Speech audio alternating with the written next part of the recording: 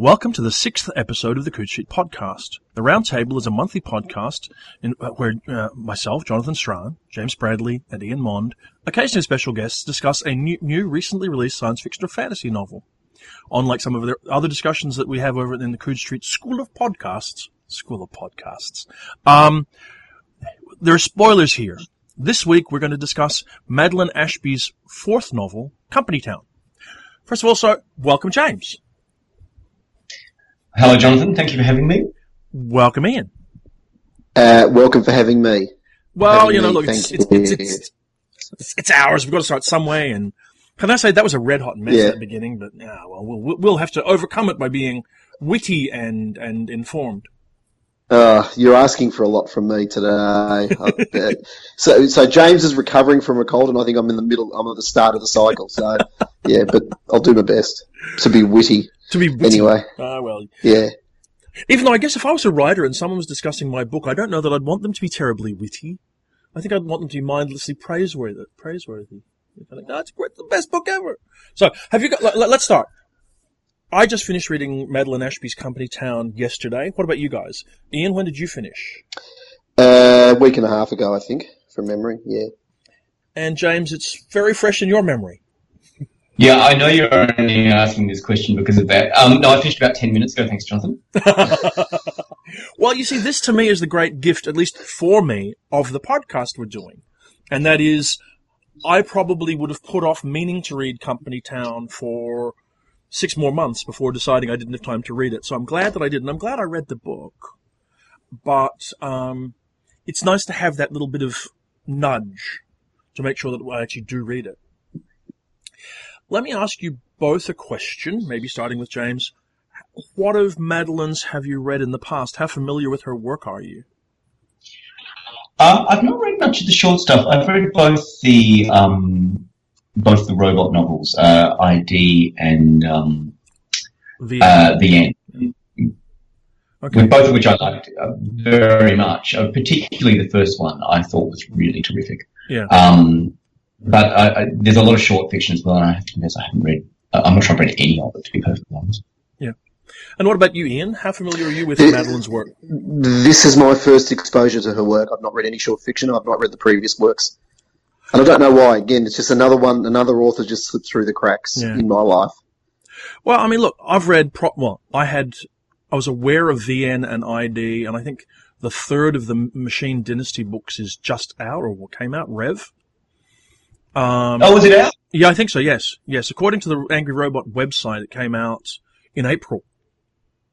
Oh, I didn't know that. I'll have to read it. Terrific. And then, I'd come across some of Madeline's short fiction, and that was really about it. I'd met her a couple of times. I read a story she did for, maybe it was one of the MIT anthologies. No, there's a thing called An Aura of Familiarity, Visions from the Coming of an Age Network, the Age of Network Matter, I think. And she wrote a really interesting story for that. And then I had her write a story for me for Meeting Infinity. And I've really enjoyed the short fiction. It's been really smart and savvy and informed.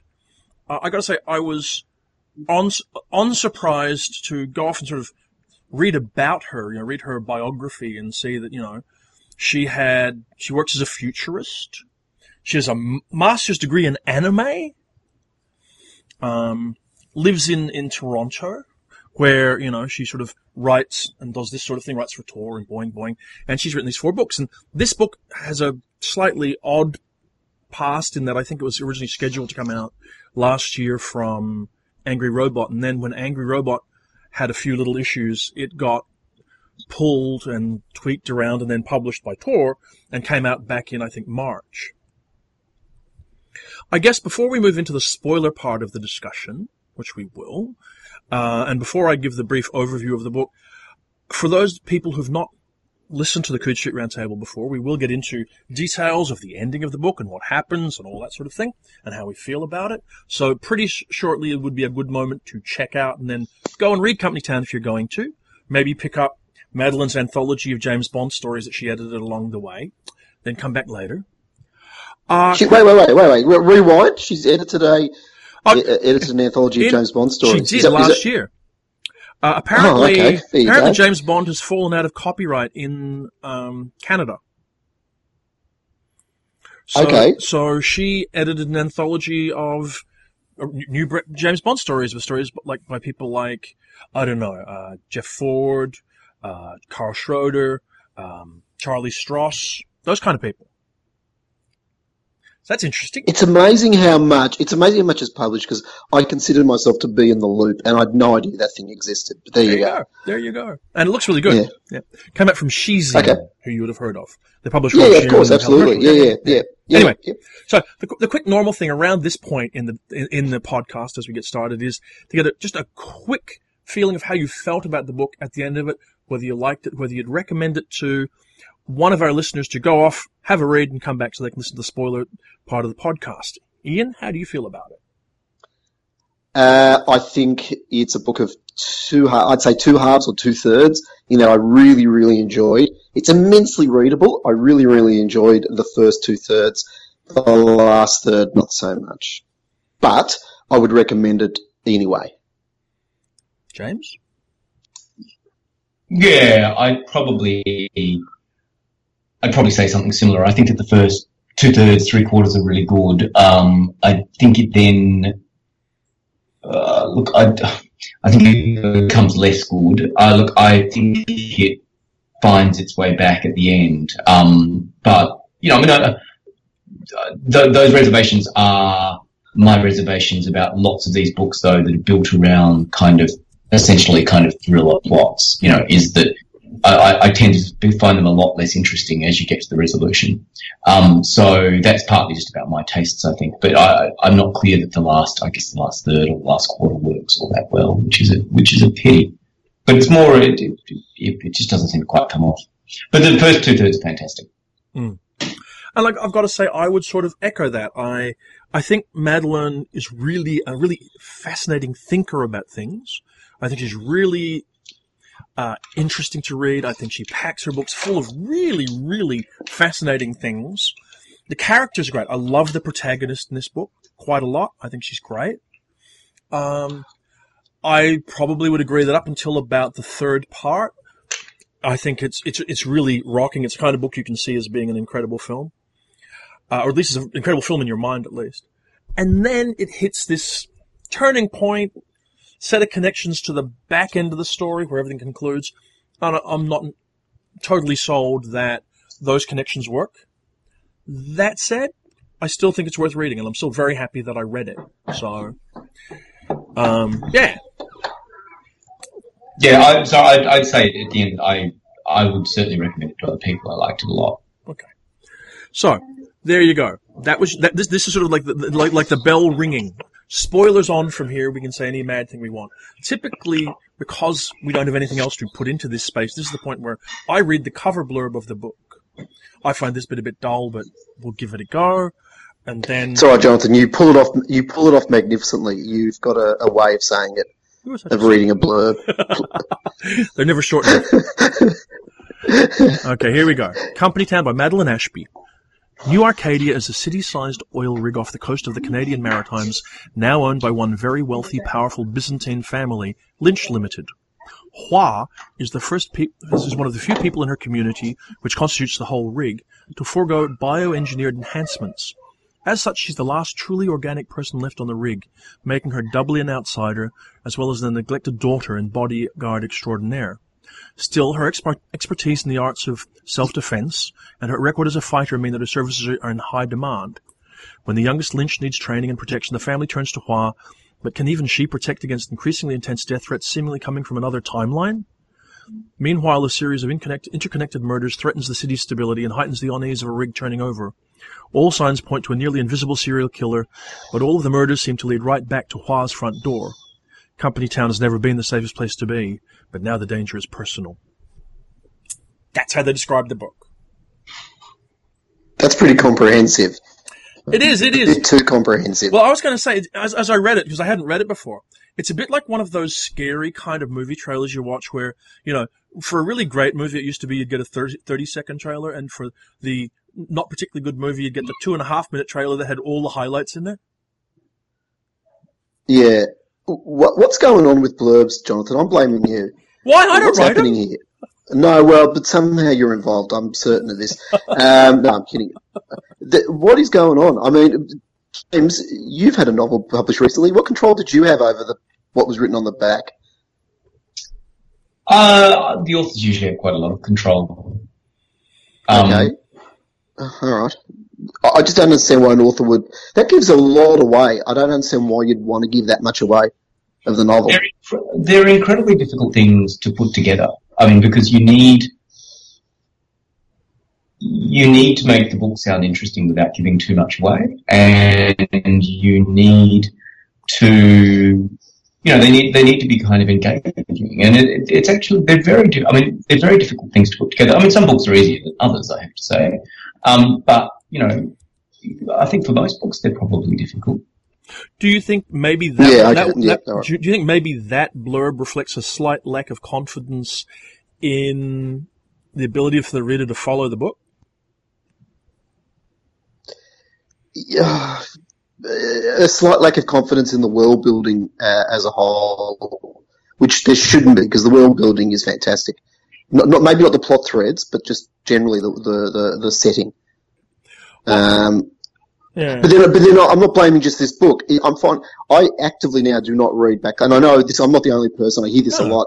People just actively do not read back cover blurbs or well, that's not the term for it, or whatever it is,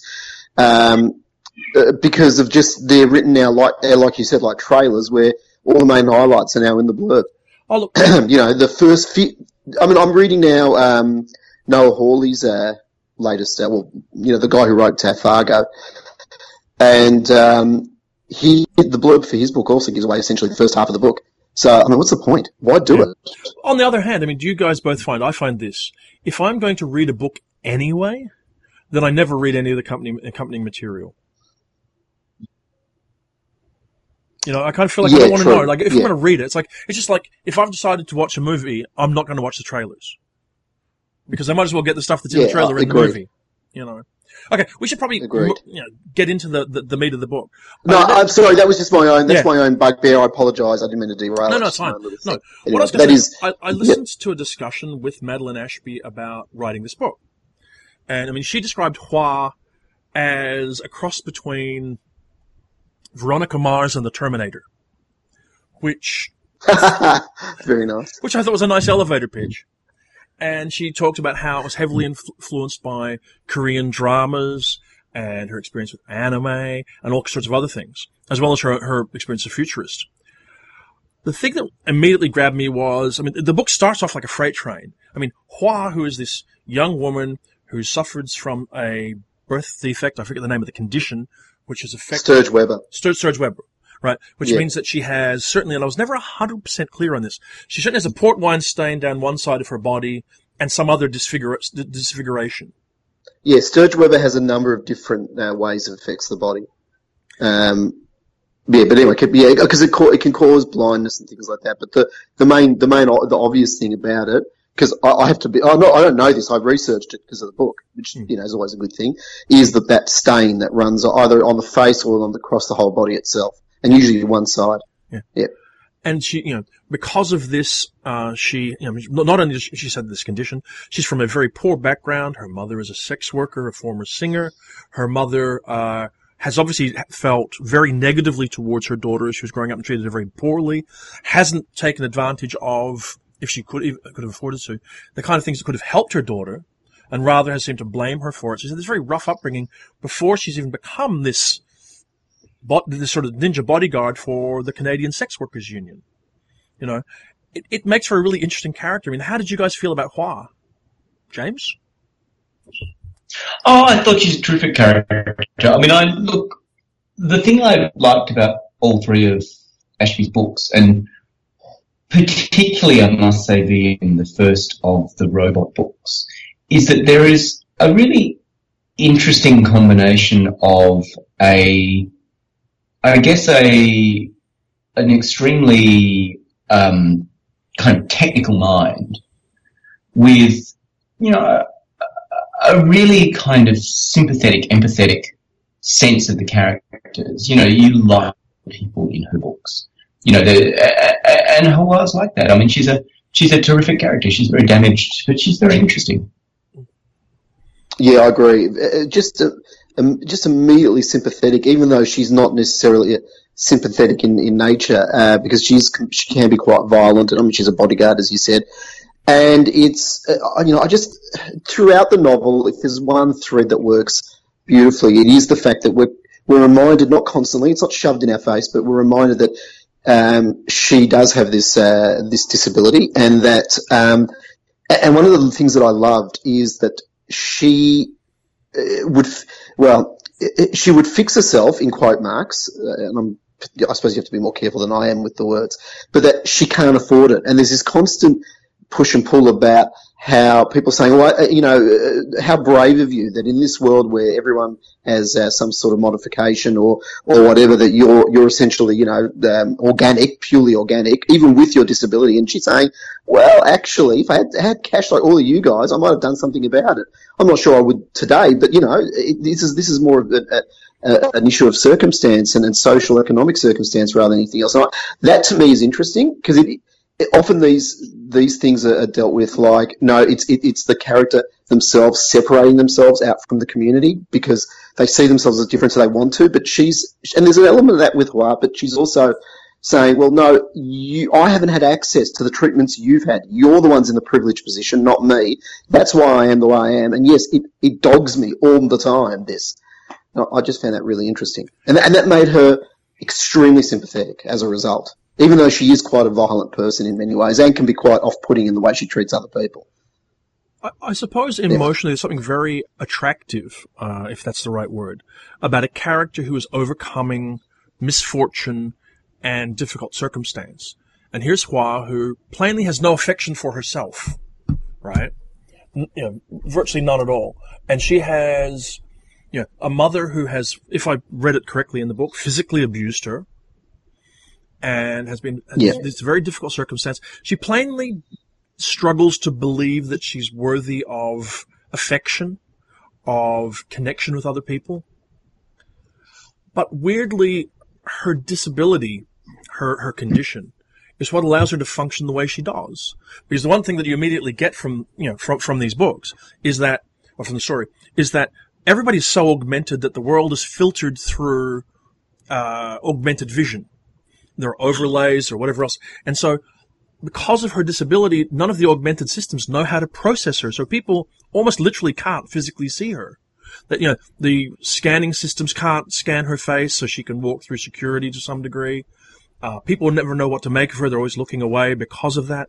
And it gives her almost a perversely a free space to move through the world she's in. Yeah, absolutely. And just to skip a bit, but her relationship with Daniel, who is the sort of, I don't know, is he the bodyguard or head of security of the Lynch organisation? That relationship in many other books, and this is again one of the things I loved about this novel.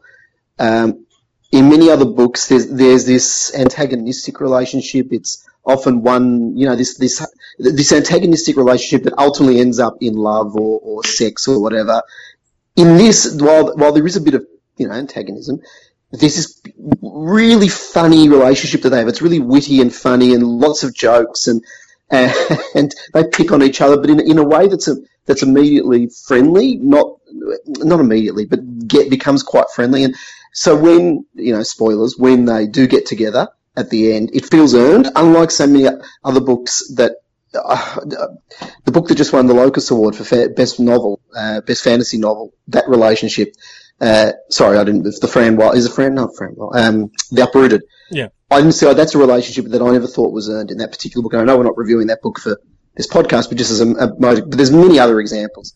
Yeah. To me, it felt earned. I really, really enjoyed that aspect as well of the book, which again filters back into Hua as a character. Well, to give listeners a little bit of sort of the plot connection, I mean, we meet Hua. She's working. By the way, these are listeners who have read the book, Jonathan. Oh, I know, but still, there's Hua.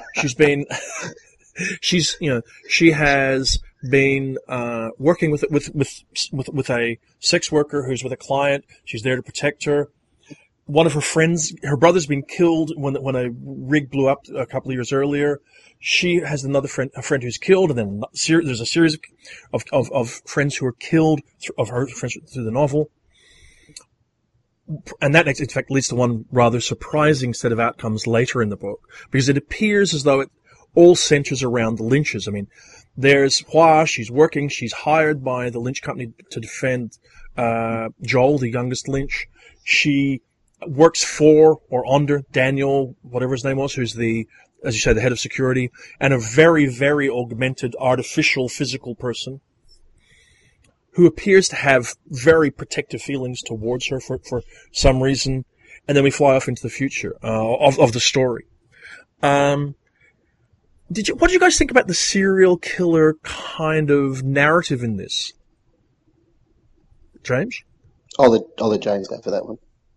Thanks. Look, my issue with it was that you've got multiple kind of strands happening at once.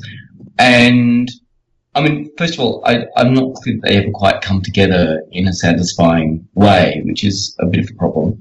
But also the whole serial killer thing just seemed very, it was simultaneously that it was, it's just a fairly standard kind of routine in this kind of book. People around you are dying one by one. This is clearly more is going on here than you think is going on here. But no one seemed to actually care that all these people were being killed. That was what I found really strange. There was something very odd about, it was kind of taking place as if it was in a vacuum. People keep dying in a really weird way, but no one seems Would that be because of the compartmentalised nature of Company Town? Because it is broken up into 5 towers, and I guess that's the explanation. I just found it kept feeling to me like it was this thing that was happening off to one side of the heart of the narrative that she was actually interested in, which was the stuff with Daniel, Joel, and Hua. Which. Because all the bits, particularly with Daniel and Joel, are so alive and fun. And then you've got this kind of weird thing where she goes back to visit her friends and they die. And do you know what I mean?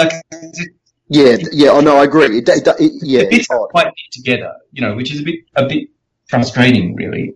I don't want to overstate that, because I did, I actually enjoyed it very much. But it felt to me like the bits never quite come together. There's all the stuff with the singularity, which never felt to me like it quite paid itself out. How are they travelling from the future to influence the past? Do you know what I mean?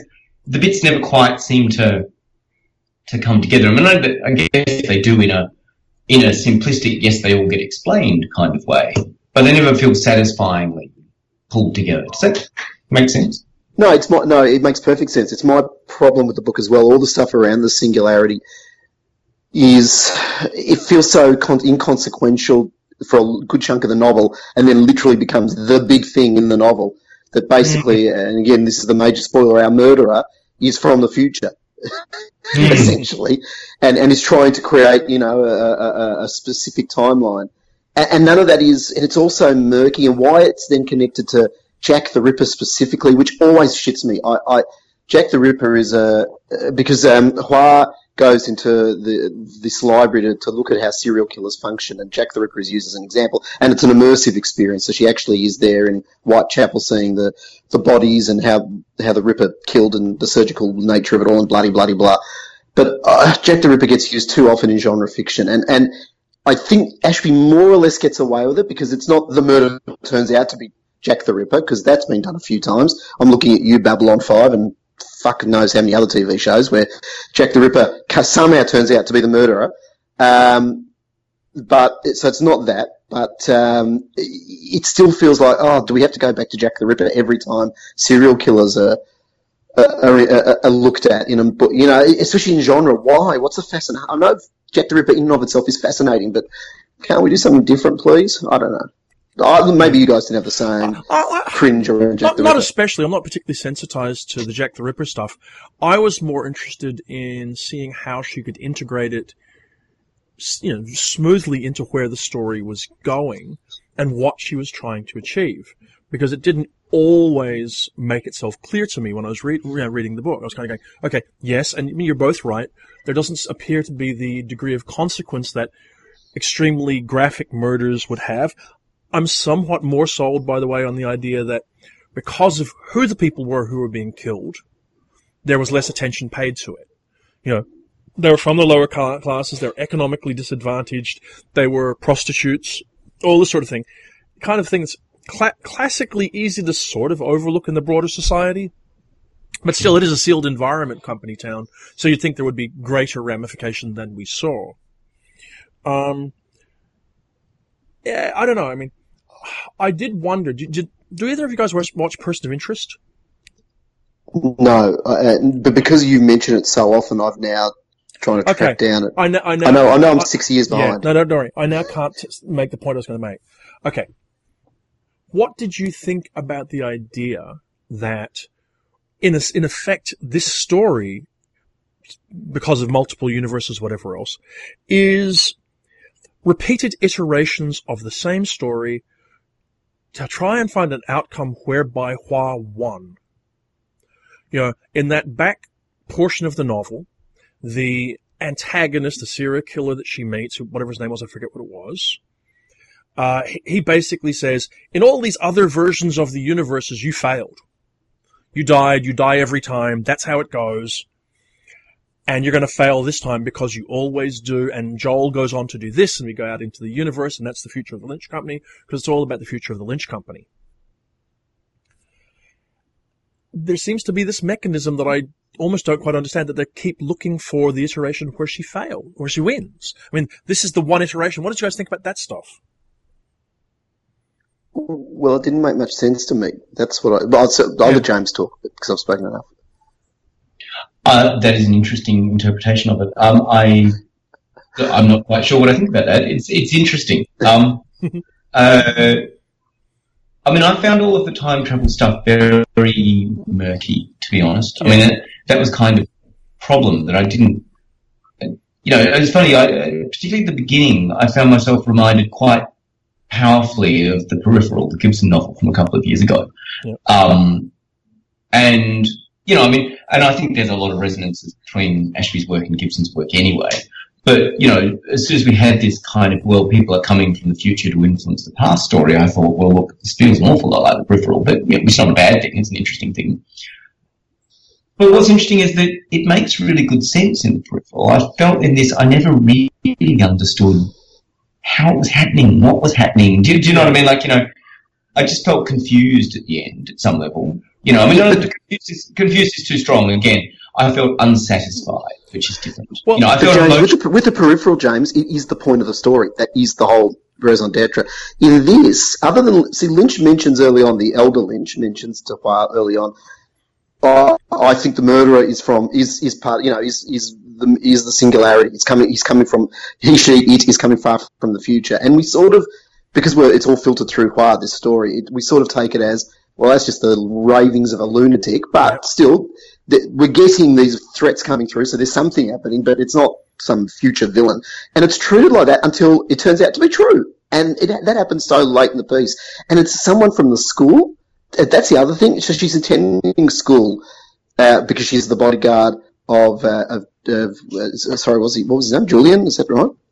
The son. Anyway. No, Joel.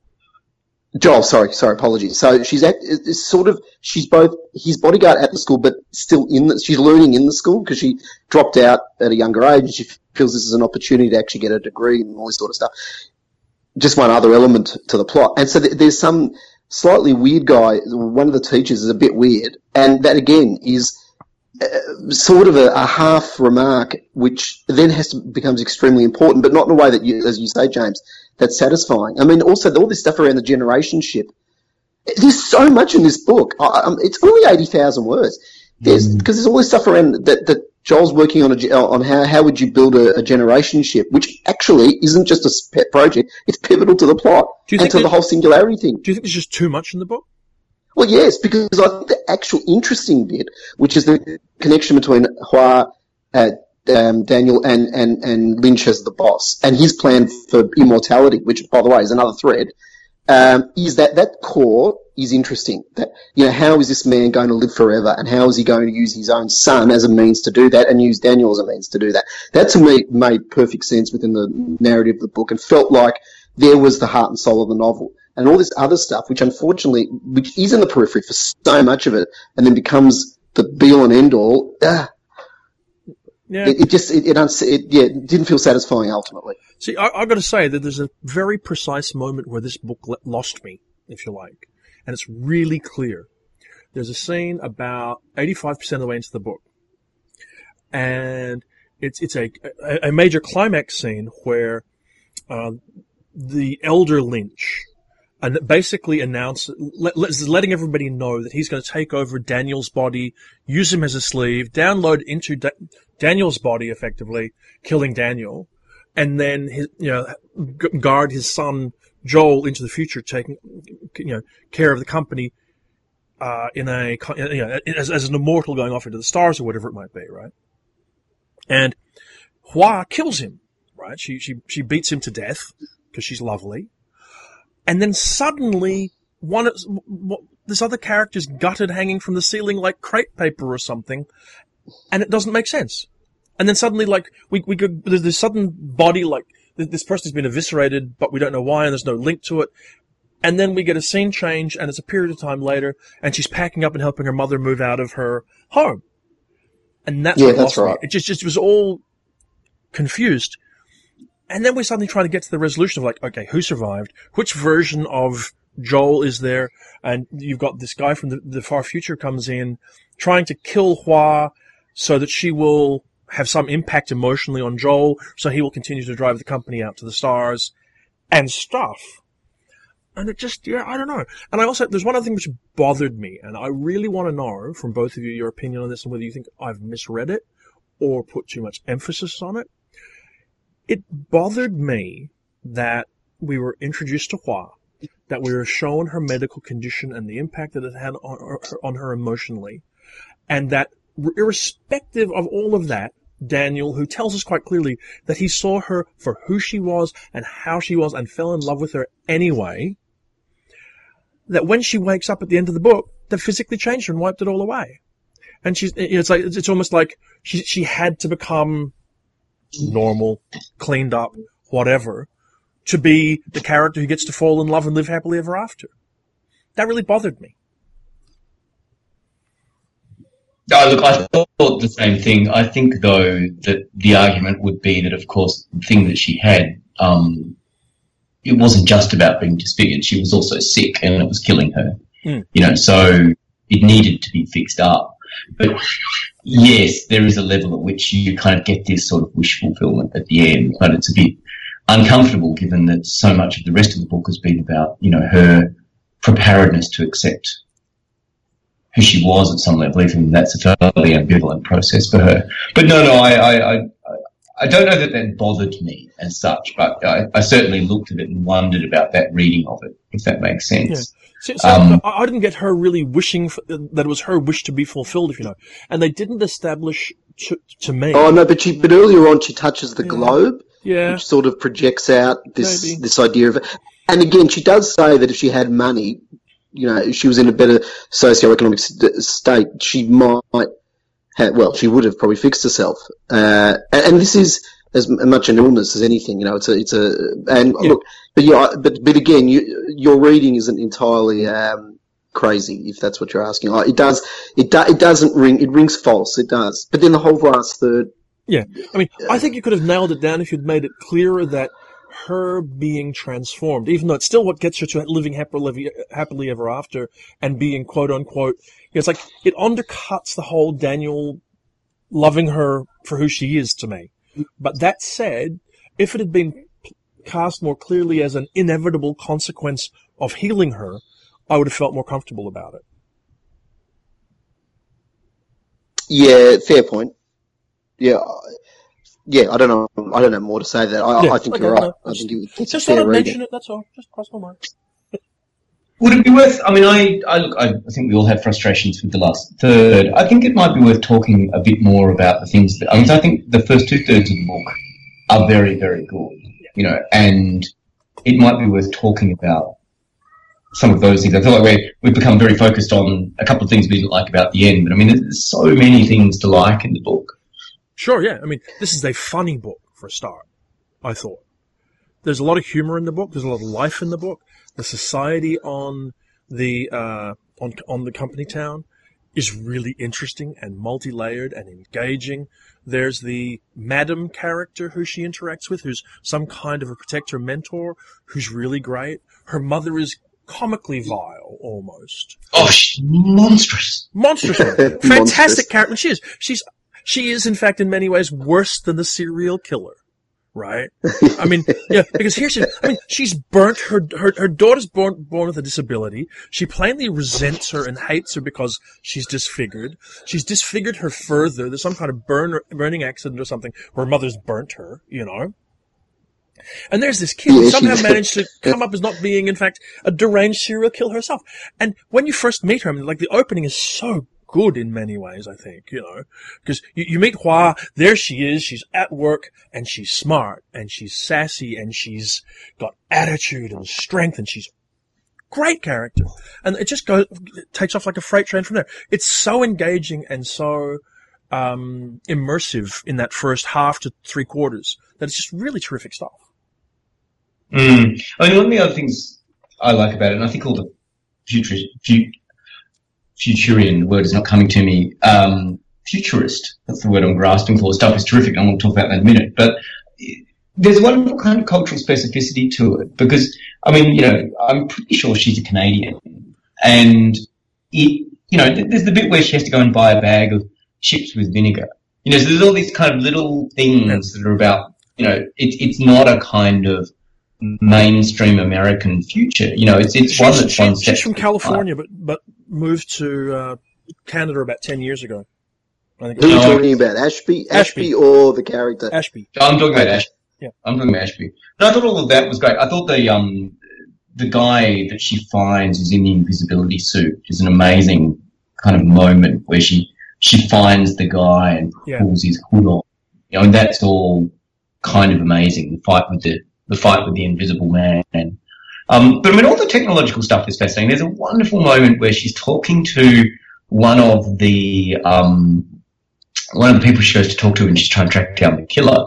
And he's talking about having unlicensed augments in your body. You know, and why you wouldn't have pirate implants, which is that basically, you know, every time you go to the toilet, every time you walk into a shop's changing room, every time you go anywhere, they do kind of random scans. And if they pick up that you're using unlicensed software, you get hit with a huge fine. You know, it's this kind of wonderful, you know, sense of the way that technology not just becomes pervasive, but becomes commercialized, which I thought was really, really fascinating. I agree. I mean, the way it's... By the way, is this where we're headed? In the real world, is this where we're headed? This move away from the biological, or more the point, the meshing of because I know, Jonathan, you often point out that the futures that hold us going out into space aren't realistic because just there isn't the money for it. You know, there's all sorts of engineering issues, whatever. But this future, the one that Ashby points out, it's not, and she's not the only one who does it. I've read a couple of novels this year written by futurists that point in a similar way, although Ashby's is far more vibrant and interesting than what I've read in the past. But is this a possible future? Is this a way we are going? He says with an iPhone shoved up against his ear, which in a sense is the beginning of that. I don't know. Well, Google patented technology about 2 months ago where they can take the lens of your eye, suck out the stuff that's inside it, and then squirt in a gel into which you could put, you know, computers and things. So you can actually call up potentially kind of displays within your eyes, so you could see what was in your vision. So I mean that clearly the stuff is being put in place for that kind of augmentation. But I was actually watching someone using a drone the other day, and I just that morning watched a video from Boston Robotics, which was with that weird dog which was walking around in that person's house washing their dishes and things, which was doing the rounds during the week. And I was actually thinking about that kind of robot technology, which is that, drones have gone from being something that didn't exist to being a technology that is totally pervasive in the space of about 5 to 10 years. And there's clearly a kind of criticality these technologies hit where they become kind of cheap enough, easy enough, and useful enough, and they spread really fast. I was looking at the robots and thinking, I'll bet you anything that these are going to do the same thing, that in 10 years or 15 years, quite suddenly, robots will be everywhere. Do you know what I mean? And there'll be this sudden advancement in their thing driven by the fact they can do it. So, it may well be that the implants will do the same thing. We look at them at the moment and go, God, why would you do it? It'd be so expensive. It'd be so difficult. They might malfunction. But, if you can suddenly do it, perhaps they will spread like crazy. Or perhaps it's like generation chips and you can't do it. I don't know. I'm a little bit skeptical about things that are, like loaded inserted surgically into your body. I mean, even allowing that, yes, they also have had things patented where you put screens just onto the layer of the dermis on your arm. So you can display clocks, watches, heart rates, all that kind of thing onto your skin on your arm, And that exists. So obviously there's an interest in becoming more physically invasive. But certainly as a physically augmented thing, I mean, I was watching a friend of mine post a photo where he's playing Oculus Rift. So he's got the whole helmet on and he's seeing the world in a different projected three-dimensional way. I totally can see non-surgically added things doing the kind of thing that you see in this book. I think there's a lot, some of the stuff's just sketched on. It's plainly a climate change inundated world. There's, even though she doesn't really talk about it in an indirect way, there's all kinds of interesting speculation about the changes to society.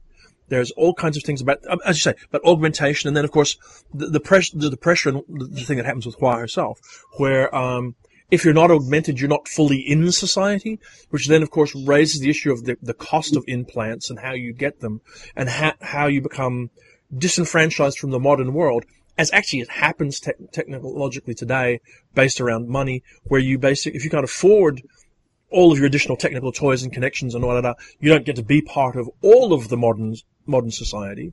Yeah, true. So that's all built into this. And there are things like the change, obviously, to attitudes to some sort of things. There are prostitutes working on the rig that is Company Town, but they're organized, they're legal, they're part of a union, all this kind of stuff. So it's all restructured in kind of interesting ways, and there's a lot of dense speculation just peppered into it that makes it the kind of thing that you could probably reread. In fact, it'd be probably quite interesting to reread it and unpack how it all comes apart, because there's so much in there. It's a really fascinating book. Yeah, and what was interesting is that the Company Town seemed like a livable place. It wasn't just some dystopian thing where everyone exists. I mean, there is definitely a class structure. There are people who can't afford and people who can. That's clear, depending on which tower you live in and all that sort of stuff. But it seemed, even at its worst, it seemed as a livable environment. Because it's often, especially the term Company Town has in and of itself quite a bit of baggage around indentured slavery or, servitude or whatever you want to call it. And yet this place is a place where, look, I don't know if I'd want to live there myself, but it seems to function as a place that's livable. That's what I'm getting at. And yeah, it is up to its risk. The risk of it is the whims of different corporations taking it over and, therefore changing the way the place works. But ultimately, I like the fact that it wasn't just while she did focus on the class aspect, it wasn't just this sort of grim, dim, everyone. It's almost cannibalistic in its way. That there is a system of society there that more or less works. Well, yeah, I mean, this is science fiction about work. This is science fiction about industry. Someone said that science fiction is one of the few literatures that are about work. And that's really what this is. It's about the economic future we're going to see. I'll tell you one thing that really, really impressed me, and I'd be curious to know how it struck you too. In the interview that I listened to, the discussion I listened to with Ashby, she was saying how much she hates exposition, clumsy exposition. and she puts an awful lot of stuff. We're talking about all this sort of dense world building and futurism and stuff. And yet the actual unfolding of that is really clean and straightforward and not weighed down with exposition. I'm really kind of impressed with how she handled that. What did you guys think? James? Oh, I think all that stuff's very agile in this book. I think she's always very agile about that stuff. And, you know, it's done very cleanly, it's done very persuasively, and it's done, as you say, without a lot of exposition, which is always very difficult to do. And, you know, it feels believable, which is always incredibly interesting. I mean, I think one of the things that's fascinating about her as a writer, and I'm a really big fan of the two robot books, is that what she managed to do with them was to give you this world that felt kind of emotionally real, but was embedded in a world which had been really altered in very deep ways by technology. And I actually think that's quite difficult. And it goes back to the things you were both talking about before, about these being talking about work, because that's actually an activity that's central to most people's lives and is often not represented in fiction. You know, and back to a whole series of questions about, you know, the technology, because the technology she's interested in the way technology embeds its way into people's lives and into their emotional lives and how it kind of shapes them, rather than in the technology as a gadget, as a thing. Yeah. You know, so there's a very kind of human level to it, and you really see it, particularly in BN. There's all of this great stuff with this, you know, you really care about these kind of sex robots that are running around. You know, you care about all of these robots which have been objectified and hurt by human beings much more than you care about the humans. But again, it's about this desire to kind of sympathise, I think, often with the oppressed, and to find a way of coming at these things from a slightly different social perspective, which I think she does really, really effectively. Oh, sorry, I've wandered away from your question. I'll wander back. No, it's fine. Because, I mean, one of the things, whenever I read someone talking about futurism, and when they talk about exposition, I always think the same thing, because I'm a simple one-track mind kind of person. I think about the way that Stan Robinson talks about exposition and info dump and inserting into text and the kind of methods he uses to do that, and how he sees it as being one of the assets of science fiction rather than a negative. That it's something where, you know, sort of that world building, that exploration, all that kind of thing, is a value. What I see here, and this is how I would perhaps split the difference, is there's no techno-fetishism. You know, there's no love of it for itself, and so we're going to look over all the gleaming details. It's kind of like the world changed this way, let's talk about how people are affected. The world changed that way, let's see how about people are affected. People are augmented. Hey, wow. Well, what happens to an unaugmented person in a future where everybody else is augmented? How would they flourish and survive or fail or whatever else? And obviously this book must... Sorry, Ian, yeah? Yeah, well, no, sorry, you finished. I apologize. I was going to say, and obviously this book is some kind of a commentary against the Machine Dynasty books, which are filled with artificial and augmented characters and don't have a Hua-type character in them, from what I understand. Yeah, not having read those books, but what I liked was that there was no potted history behind each technology, you know, charting its development over time, which some of these books want to do. And there's also, because when we talk, you know, hatred for exposition, it is the old cliched two characters talk, explain the plot to each other, even though they know exactly what's going on, and it's really only for the service of the reader. There's none of that here, and in fact, to the point where she is expecting you, the reader, to orient yourself in her world, and I like that. And it's not difficult because it's an immediately engaging a piece of fiction, but there is that requirement that you orientate yourself, and that's always a big tick for me. Well, I think one of the smart things she did was basically set it all in the locked room of New Arcadia, and maybe some of our ambivalence about the back quarter of it, the back 15-20% maybe, is that's when it breaks out into this multiple timelines and gets kind of odd. But when she's keeping within that closed community environment and looking at how that fishbowl has changed in the future, that's when it's at its most fascinating and at its most effective, you know. really like this. I really, really like chunks of this book so much. I'm really happy I read it. Yeah, I'm not upset either, and I will go back at some point and read Ashby's other work. Oh, I recommend the other books very much. I mean, I liked it enormously as well. I mean, I do think it kind of, something goes wrong in that last quarter, which is a pity. Although having said that, it's kind of emotionally satisfying at one level. It's just kind of frustrating at a kind of intellectual level where you're trying to work out, how all the bits fit together or something. And it doesn't quite work. But I mean, that doesn't detract from the fact that the first 2/3 or 3/4 are fantastic and really, really good. Yeah. And I wish I read more books where I felt, that the good bits were this good, if that makes sense. Yeah, I agree. Yeah, and again, and not to contradict what I've said, but there is a level of ambition in that last quarter where you can see, at least that's how I saw it, that she's upping the ante and trying to do something that is unexpected. I think it's a little bit too unexpected. That's where it didn't wrongfoot me in a pleasing way, but I sort of admire sounds so patronising, but I like that there's an ambition there.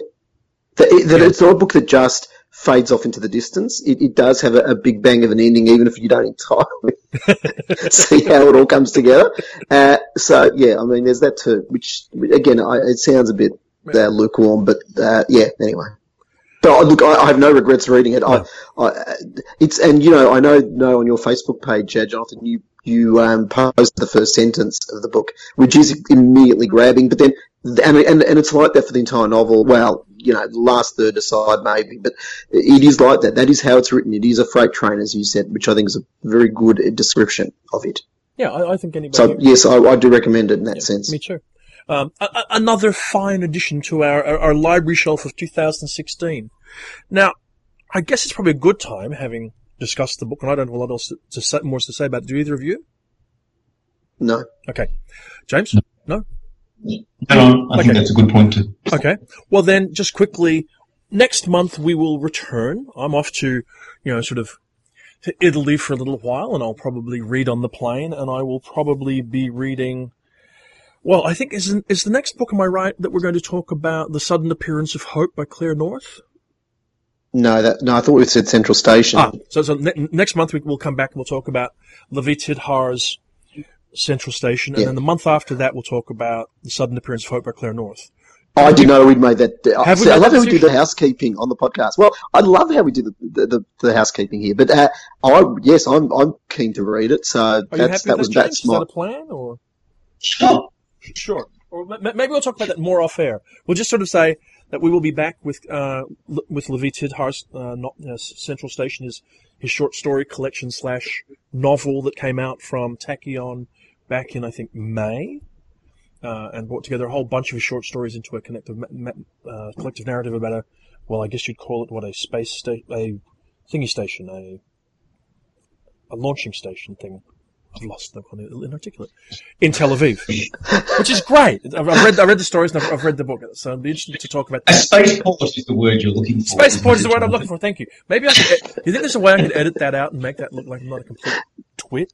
Yeah, you're never going to edit it. Even if you wanted to edit it, you'd never edit it. Who knows? It's true. I mean, having you flounder is amazing, Jonathan. Thank you very much. Fun. Can I tell you why I thought about The Sudden Appearance of Hope? Because we just read a book about a girl that a lot of people couldn't see, and that's a book about a girl that people couldn't remember. See, nice Which little segue. Which is just such a great, It's a little segue very thing, good. So we'll see anyway. But we may talk about that one. We'll see. Life's full of changes. Along the way, by the time we get to that one, I'll have been to Kansas City for WorldCon. But until then, maybe we'll wind up.